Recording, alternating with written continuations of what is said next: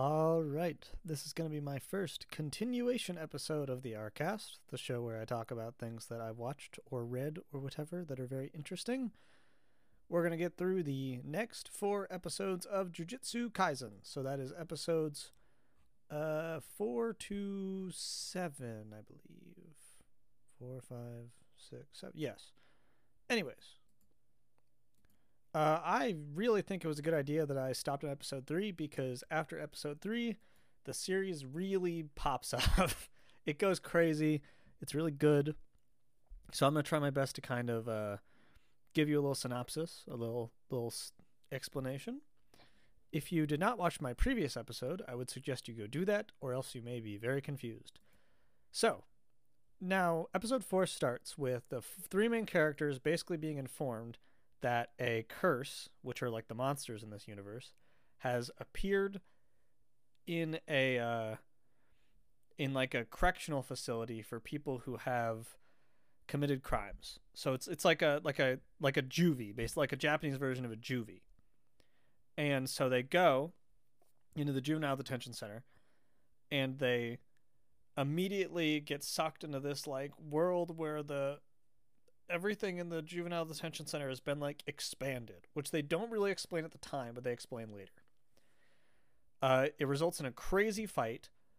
The main character Yuji gets his arm ripped off. He gets his hand ripped off, and then his other hand has the fingers like burned off. It's horrifying. So he is throughout the course of this fight, every character basically loses something. So the edgy guy, I really like him. Let me find his name. I'm sorry, I'm still bad with Japanese names sometimes. Megumi loses one of his dogs. He also, I believe, loses his snake later. Yuji gets freaking messed up during the course of this episode. He gets his arm ripped off. He gets his fingers burned off. He just suffers. And then Nobara kind of gets out the easiest, but she gets knocked out. And before then, she uses up almost all of her magic nails, which she requires to use her powers. So what happens is Yuji is forced to turn into Sukuna, which is, the main bad guy. And Sukuna just shows his superiority immediately. He just destroys everything. It's crazy. But then Megumi is forced to fight Sukuna because Sukuna is refusing to let Yuji take over his body again. Because remember, in the last one, Yuji ate that finger, which is disgusting, and now he has to have Sukuna inside his body. So, what happens after that is Sukuna rips out Yuji's heart and holds it up and is like, now he won't be able to transfer back, because if he does, he'll die. And Megumi freaks out, and they have this crazy fight. One of the most insane animated scenes I've ever seen occurs where Sukuna is just bashing Megumi around. He bashes him like through a rooftop, like through multiple buildings. I have no idea how he freaking lives. I assume there's some secondary power where they can take like stronger injuries than the average person, because otherwise he would have just straight up died. But so what happens is all the characters eventually get out of there, and Yuji takes over his body again and dies. Like, he just falls on the pavement and bleeds out. And of course, everyone thinks he's dead. But what really happened, which we learned in the next episode, sorry, I'm trying to get episode 6. So I just kind of went through what happened in episode 4 and 5. It was like this big fight. It was very elaborate. There's some really cool scenes. I really liked the scene where Megumi is using all of his different like familiars at once, like doing like combo attacks and stuff. It was very well done. But after that, it turns out that Sukuna can put Yuji, or put his soul basically, into this like alternate world that they can create. It's called like a domain, I think. And every character, well, not every character, but all the like strong characters, I think, have a domain that they can create, and it like holds things inside it, and it's like blocked off from the real world, and the only way to stop it is to create your own domain that's like stronger, right? So Sukuna has created this domain, and obviously Yuji isn't capable of doing that because he can't really use magic. He does manage to do one like magic punch, but it's very weak, and he has to learn to like control his power. But anyways, there's a great scene where they have like this big talk, and Yuji's like, "All right, we're gonna have a fight to the death in this world, and if you kill me, I won't follow your demands." Because Sukuna basically demands that he will have like a power put on Yuji, where if Sukuna says a specific phrase to him, Yuji has to let him transform for a certain amount of time. But Sukuna can't kill his friends while he's transformed. And Yuji won't remember this, so he'll basically be like brainwashed, right? So they have this fight, which literally lasts 1 second. It's hilarious. He's like, "All right, let's go," and then his head just splits in half. You're like, "Oh!" So he loses immediately, and then he like heals. He's literally on the slab in like the morgue of the school, the like jujitsu school. He's literally on the freaking slab, and then he just gets up and is like, "Why am I naked? This is weird." And then the coroner isn't even like surprised. She's just like, "Oh man, I really want to dissect him," which I like that lady. She seems really cool. But anyways, now he basically spends the next basically they haven't told everyone else that he's still alive, right? And the school teacher, aka super cool blind dude, Gojo, he is like, "Look, we're gonna not tell people that you're still alive. We're going to hide. I'm going to make you really strong so that none of these like curses come and hunt you down." Because I think that there's people trying to hunt you down specifically. Because he basically thinks that the mission they went on was way too hard and it was a setup. Someone specifically said, like, "You're going to do this. Like, you're going to go out and go on this like crazy adventure, and we're going to see what happens." And obviously Gojo's like, "No, they can't. Like, there's something going on at like the top of like the people who like control the sorcerers, like the jujitsu people. Something in there is like wacky and is actually working for the bad guys and is like trying to like screw things up." That's what Gojo believes, and I think that he has some good like reason to believe it. I don't think he's just being a conspiracy theorist. So we get a very funny scene where the way that he trains Yuji to master like, because curse power, like the jujitsu, is based on your emotions. So the way that he trains him is he makes him watch like really emotional movies, which includes like a Lord of the Rings parody and all this stuff. But he has to hold this doll. Sorry about my microphone. I move my hands a lot when I talk. Anyways, he has to hold this doll, and then when he holds it, he like has to pour like a, oh god, I keep hitting my microphone. He pours like a tiny bit of power into it. But if he doesn't do that, if he forgets to, then he will hurt himself. Like the doll will suddenly like rise up and punch him. And so it leads to this very funny scene where he's like he's watching Lord of the Rings, and it's very obviously Lord of the Rings, but they don't say it is. And then he's like trying to control the power. It's great. I love this scene. It's very funny. It really kind of highlights Gojo's like weird like way that he trains people and way that he like gets them to like unlock their powers. Gojo. Oh, a scene I forgot to mention before this is 4 bad guys meet in a small noodle shop in Tokyo. And I didn't really like this scene.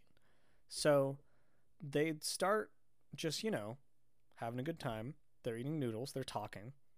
And the one of them, it's also cool because it highlights how like supernatural they are, because 3 of them can't be seen by normal people. Only one of them is like a human, and the rest are these like curses. So there's a funny scene where like the noodle shop guy is like, "Oh, table for 1. Why is that guy taking so long?" And he's like muttering under his breath because he's actually talking to his like evil allies. So he decides to go and, he's like talking to these guys, and one of them starts getting like angry, and he's like this one that has like a volcano head. I don't know how to explain these characters. They're all super weird. One of them is like a zombie guy. The other one's like this weird little octopus thing. They're just like these bizarre characters. And the volcano head one, he has a head that's like Mount Fuji, but it's a volcano. He starts getting angry and he starts making it hot in the noodle place, and people are like noticing it, and they're being like, that's weird, like someone turned up the heat. And he's like has an evil smirk on his face, and he's like, all right, I'll show you how powerful I am. Because the main guy, the leader, who looks like a samurai but his head is like messed up, like he has like a what looks like a scar of like a brain surgery on his head, he's like, okay, show me how powerful you are, and then I'll let you go hunt down Gojo, who's the blindfold guy. And he's like, okay. And he kills everyone in this noodle place. They just start getting set on fire. And it's this suddenly like really dark, terrifying scene that I did not expect. I was like, whoa. And there's even a girl that like, she's like running out and she's freaking out. And there's like people, I feel so bad for her. She's like a waitress in this noodle shop, and she's like running and like freaking out. And she starts crawling towards the door, and she almost gets out. And then she also gets burst into flame. But after that, they have like a big, they kind of have this argument, and he's basically like, yeah, well, you were able to kill everyone in here, so I think you might be able to take on Gojo, but you're going to die. Like, even if you hurt him, you're still going to get killed too. And he's like, all right, sure, there's no way that I'll fail. And he kind of goes off to do his duty. Meanwhile, we meet 3 new characters that are members of the school, because we have a nice little scene where Megumi and Nobara, I always say her name wrong. Nobara and Megumi are hanging out at the like shrine thing in the school, and they're kind of talking about how like Megumi isn't really affected by Yuji's death. Like, he's obviously sad about it, but he is very much like, we got to focus on the mission. Like, we got to focus on what we're doing. And then Nobara has a cool scene where she's like, I'm not the kind of girl who cries for a dude after I've only known her for a week. And then it's obvious that she actually is affected, and she's like, oh, this sucks. And I like that scene a lot. I think it really helps kind of flesh out the characters a little bit. I really like how you can tell that Nobara has to keep up this like mask, this like face of being very like, like stoic and like powerful, and like she gets stuff done. I like that a lot. I thought that was a great scene. Now we meet 3 new characters. We meet Maki. She is a cool green-haired girl, and she has given up her ability to do jujitsu in order to have strengthened ability using magic objects, so she uses magic weapons instead of like spells. We have Toge, who can only talk via making he says ingredients that are in rice balls, and they haven't explained why, but I assume it has to do with his power. And then we have Panda, who is he's literally just a giant panda, and they don't explain it, and it's kind of weird, and I like it. I like how just wacky it is. I mean, everyone saw him in the intro, because in the intro they have that random, like, weirdly CGI shot of the panda, like, running on the rooftop. And everyone was like, what the hell? So now we met him, and he seems like a cool guy. And it's kind of like a bit of the levity. Basically, they're going to be doing, like, a tournament with the other city in Kyoto, or the other school in Kyoto, I mean. And she's like, you guys got to join, because we don't have enough members. And they're like, wow, why would we join when our, like, follower just died? And she's like, whatever, it'll give you something to, like, get it off your mind. And they're like, okay. So they're going to do that. And Gojo, meanwhile, basically tells Yuji, like, hey, we're doing this thing. You're going to join in, but first we're going to train you so you actually know how to use magic. And he's like, okay. And that starts the movie scene I talked about earlier. That's very funny. Now, we get to a later scene. Gojo is on his way to meet the principal.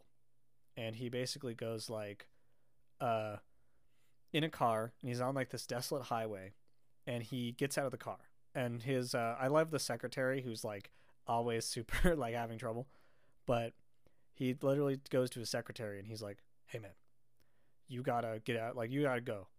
I'm gonna get out of the car, I'm gonna just stay on the street, you gotta drive off. And the secretary's like, are you testing me? Like, what the hell are you doing? He's like, no, trust me, just do it. He's like, okay. And then he gets out of the car. He like goes off. The car drives off, and then he like the volcano guy just falls from the sky and like destroys the entire road. And Gojo's fine, of course, because he's a freaking badass.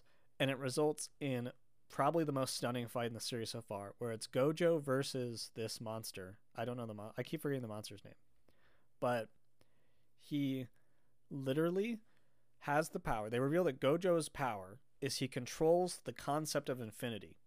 So if you don't know, there's a paradox. I don't know who made it. I have to look up the name. But there's basically this paradox by this like philosophical writer, and the idea was, if you have a space and there's like a point A, point B, and you have to walk between them. To get there, you first have to walk halfway across, but then you can split that. So you have to walk 1/4 of the way across, and you can split that. So you have to walk 1/8 of the way across. And basically saying that you can keep splitting it forever so that any distance equals infinity. Obviously, it's not exactly true in a practical sense, but it's kind of like a thought experiment, right? And Gojo basically abuses that concept by making it real. So he can control space. He can make things immediately come towards him. He can immediately move himself to be out of the way. He can fly, which they don't even mention. He just does it. And you're just like, all right. Like, no one even cares that he can fly. He can stand on water like Jesus without falling in. It's awesome. And he just shows his superiority throughout this whole fight. And then it ends with the scene everyone likes, the scene everyone was waiting for. He reveals.